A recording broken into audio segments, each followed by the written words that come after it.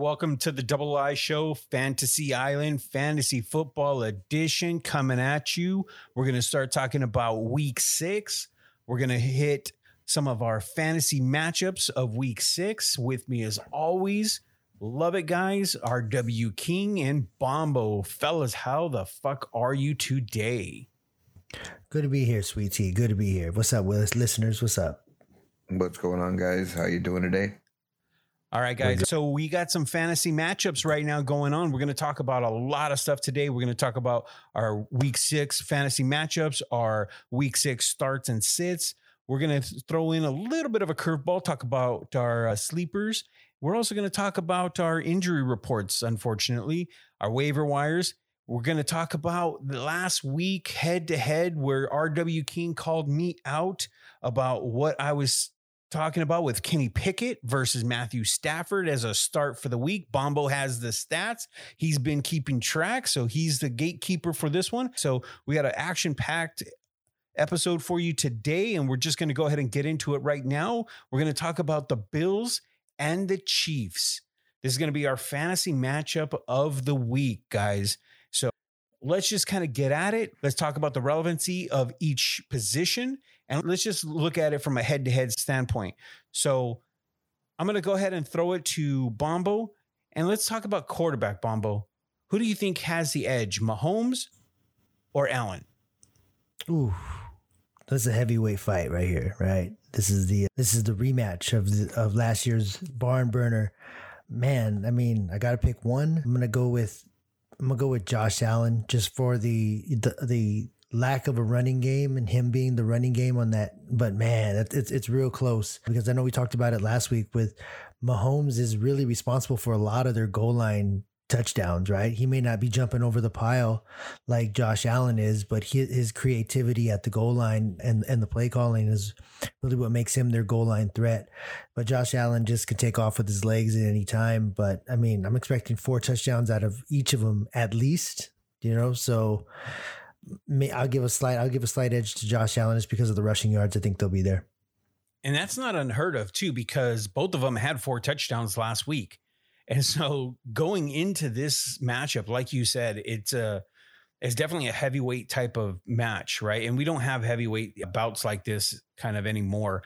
And so it's really nice to see both of these guys going in, just having monster games, each one of them. So yeah, I agree with you 100%. This is going to be a tough one to call. If I had to bet on anybody, I'm going to bet on Mahomes personally, only because I mean, Mahomes has done it before, that type of thing. I mean, this guy just kind of rises to every occasion. And we've seen where Allen kind of he struggles sometimes. Everybody has those games, but I think Allen is more prone to them. But again, either one that you pick, it's not impossible to say that it's the right choice, right? Either one is the right choice. We need to make sure and understand in any of these matchups with this game is whose defense is stepping up right now. And True. Really the only thing that Kansas City has to me as far as rushing the quarterback is Chris Jones. Always. He's just a beast. But Buffalo's hurt too. So sort of take those things into consideration when we're talking about these things, guys. You know what I mean? And, who knows? Maybe it is going to be one of those shootouts, that heavyweight fight that Bomba was talking about, like the divisional last year. But I don't know, man. I got a funny feeling this is going to be a low scoring game. Everybody thinks it's going to be a shootout. I think it's going to be a tough game. I think it'll be a good game just because there's not a lot of points scored. I know fantasy sort of, sucks on the balls that week, but, sometimes football's good that way. And I say low scoring, probably like 28-27, 28-26, something like that. And that's not even low scoring, but for them it is because they're in the 40s and 50s, but that's true. I mean, I don't know, man. I just, when you guys are talking about your picks for the quarterback here, I don't even know who to pick. I think I got sides on both sides. You know what I mean? And yeah. You can make arguments for both sides. And Kansas City's offensive line is playing really good right now. I think they're playing a little bit better than Buffalo's, but Josh Allen just takes off running and no one could tackle him. So I don't know, man. I hope it's a good game.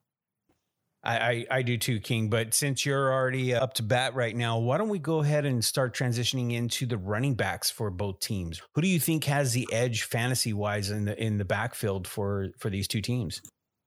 Well, I think fantasy wise, obviously the edge is probably going to go 100% to Kansas City.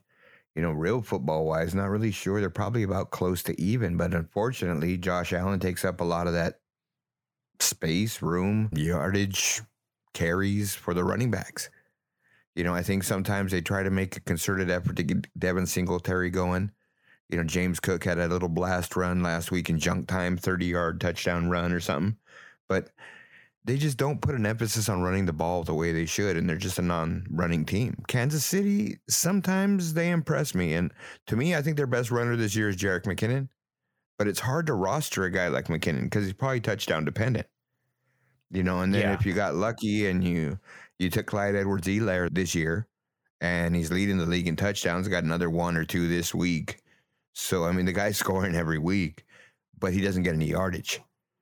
So if you're looking for that touchdown guy and getting a quick 10, 12 points, something like that, that's probably your guy. But, it's tough in these leagues. And sometimes you want a guy with more upside. Exactly. Yeah, you look at, different guys and, talking about these two teams, I don't know if any of these fantasy running backs really have that much upside. But I think if you're looking at who outweighs one or the other in fantasy relevancy, I think until they get James Cook going, which I think once he gets cooking, get it? Anyway. Yeah. He'll be fine. And they'll be a lot better running the ball. But right now, you got to say McKinnon's probably the best runner out of them all. Edwards-Helaire has had his moments too, and that's because the offensive line is just opening up huge holes. He was getting 20, 30-yard gashes on some runs. And that's not a credit to Edwards-Helaire. He's not making 4 or 5 guys miss, breaking 6 tackles and shit like that. It's the line just smashing everybody.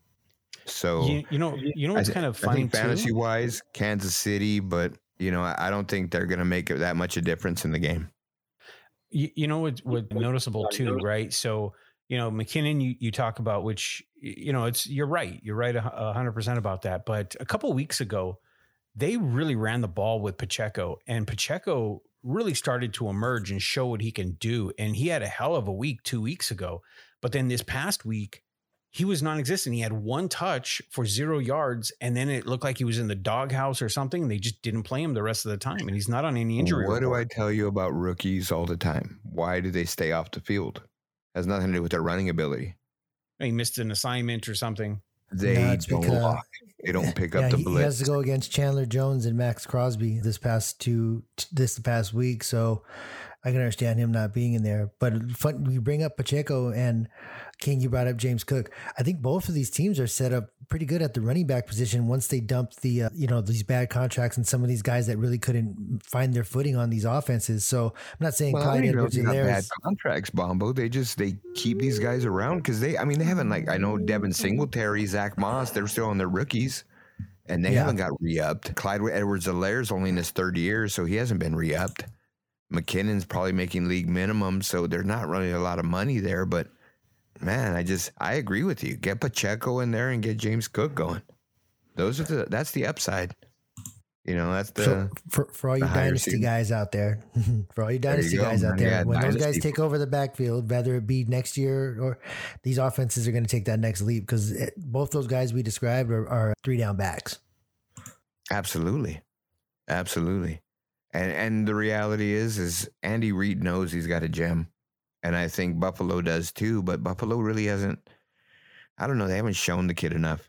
And he got a little bit in the doghouse in the preseason.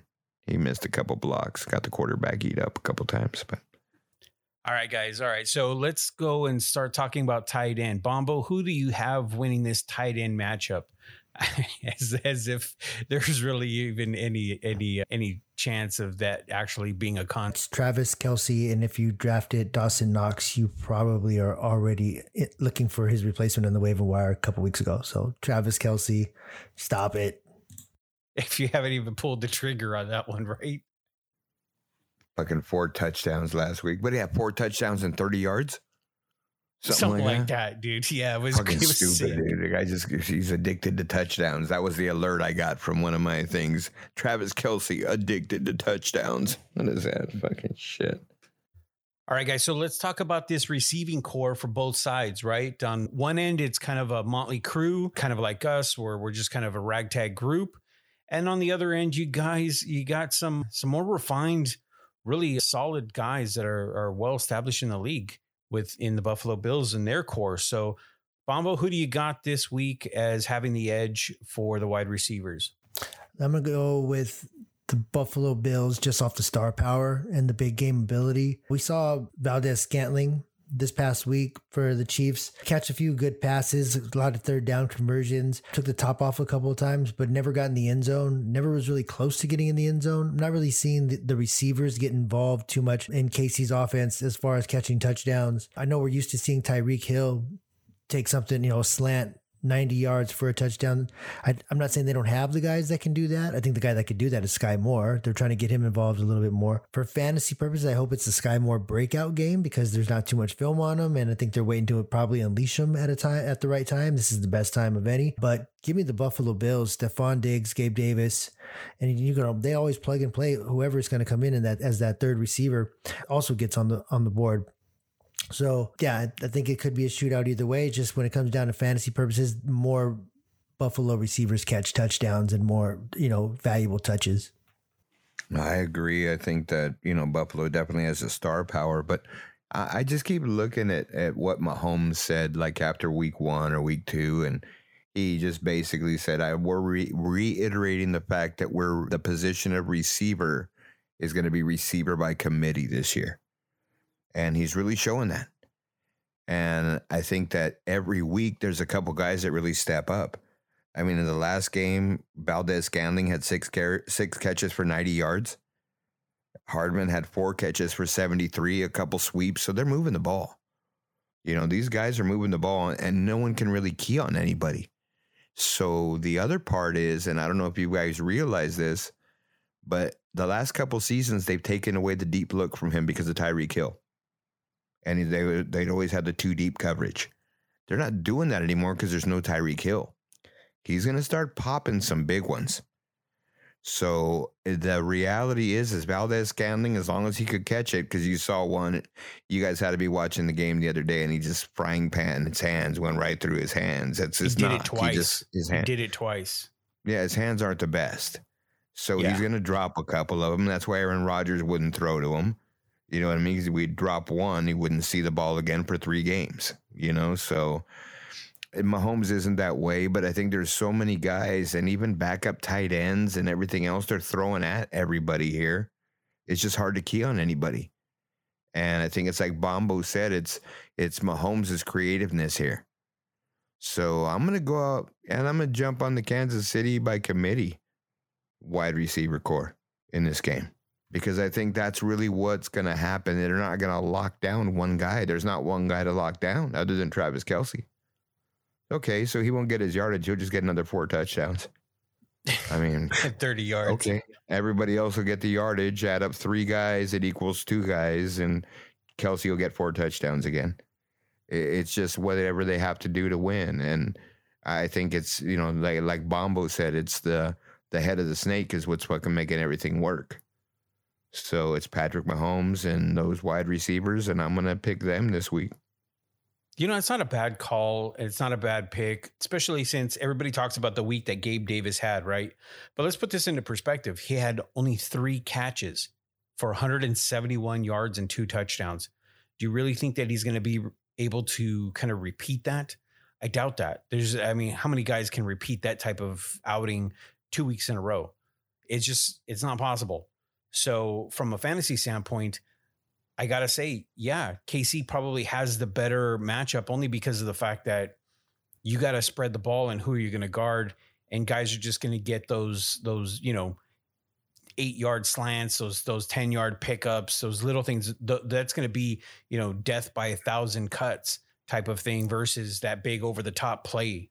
Kansas City likes to blitz a lot. And they have very young corners. They have a second-year guy and a rookie. And they're going to leave one of those guys one-on-one with Stephon Diggs. I think Stephon Diggs should have a pretty good game. You know what I mean? But like you said, it's lightning in a bottle with Gabe Davis. I wouldn't put it past him. He could do that shit again. But, the chance of him doing it probably won't be that easy. But I mean, watch too. I mean, still Josh Allen, even when Gabe Davis was hurt, I don't know who the fuck else he's throwing to, but that fool's throwing for 400 yards. And Diggs is getting 150 of them.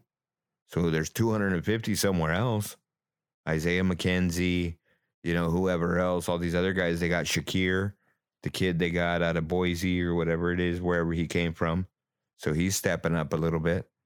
So, I mean, I hope it's a good game, guys. I just hope it's a good game. I'm throwing my coconuts out there with Buffalo secondary kind of hurting. No Micah Hyde, no Poyer for the past 2 games. That too high safety look, if there's any holes in that or any flaws when they put some inexperienced guys back there, watch out for Sky Moore. They tried to get him open on that this past week against the Raiders on a couple of those and a couple of bubble screens. They're trying to get him the ball. I think they know if they get him in space, he can make things happen. So watch out. I agree. I think that the long shots are going to open up soon, man. I'm with you, Bombo. Excellent takes, guys. Well, I guess that's going to pretty much wrap up our fantasy matchup of week 6. There's going to be a lot of craziness. I really hope it's going to be a shootout. I really hope it's going to be a hell of a game, but it could also be kind of like what King said. It could be a tight one, even though it's going to be 28, 21 type of game. That's tight for these two teams because these teams with their capabilities and what they can do, they can strike hard and they can strike fast. So yeah, I can't wait for this matchup, guys.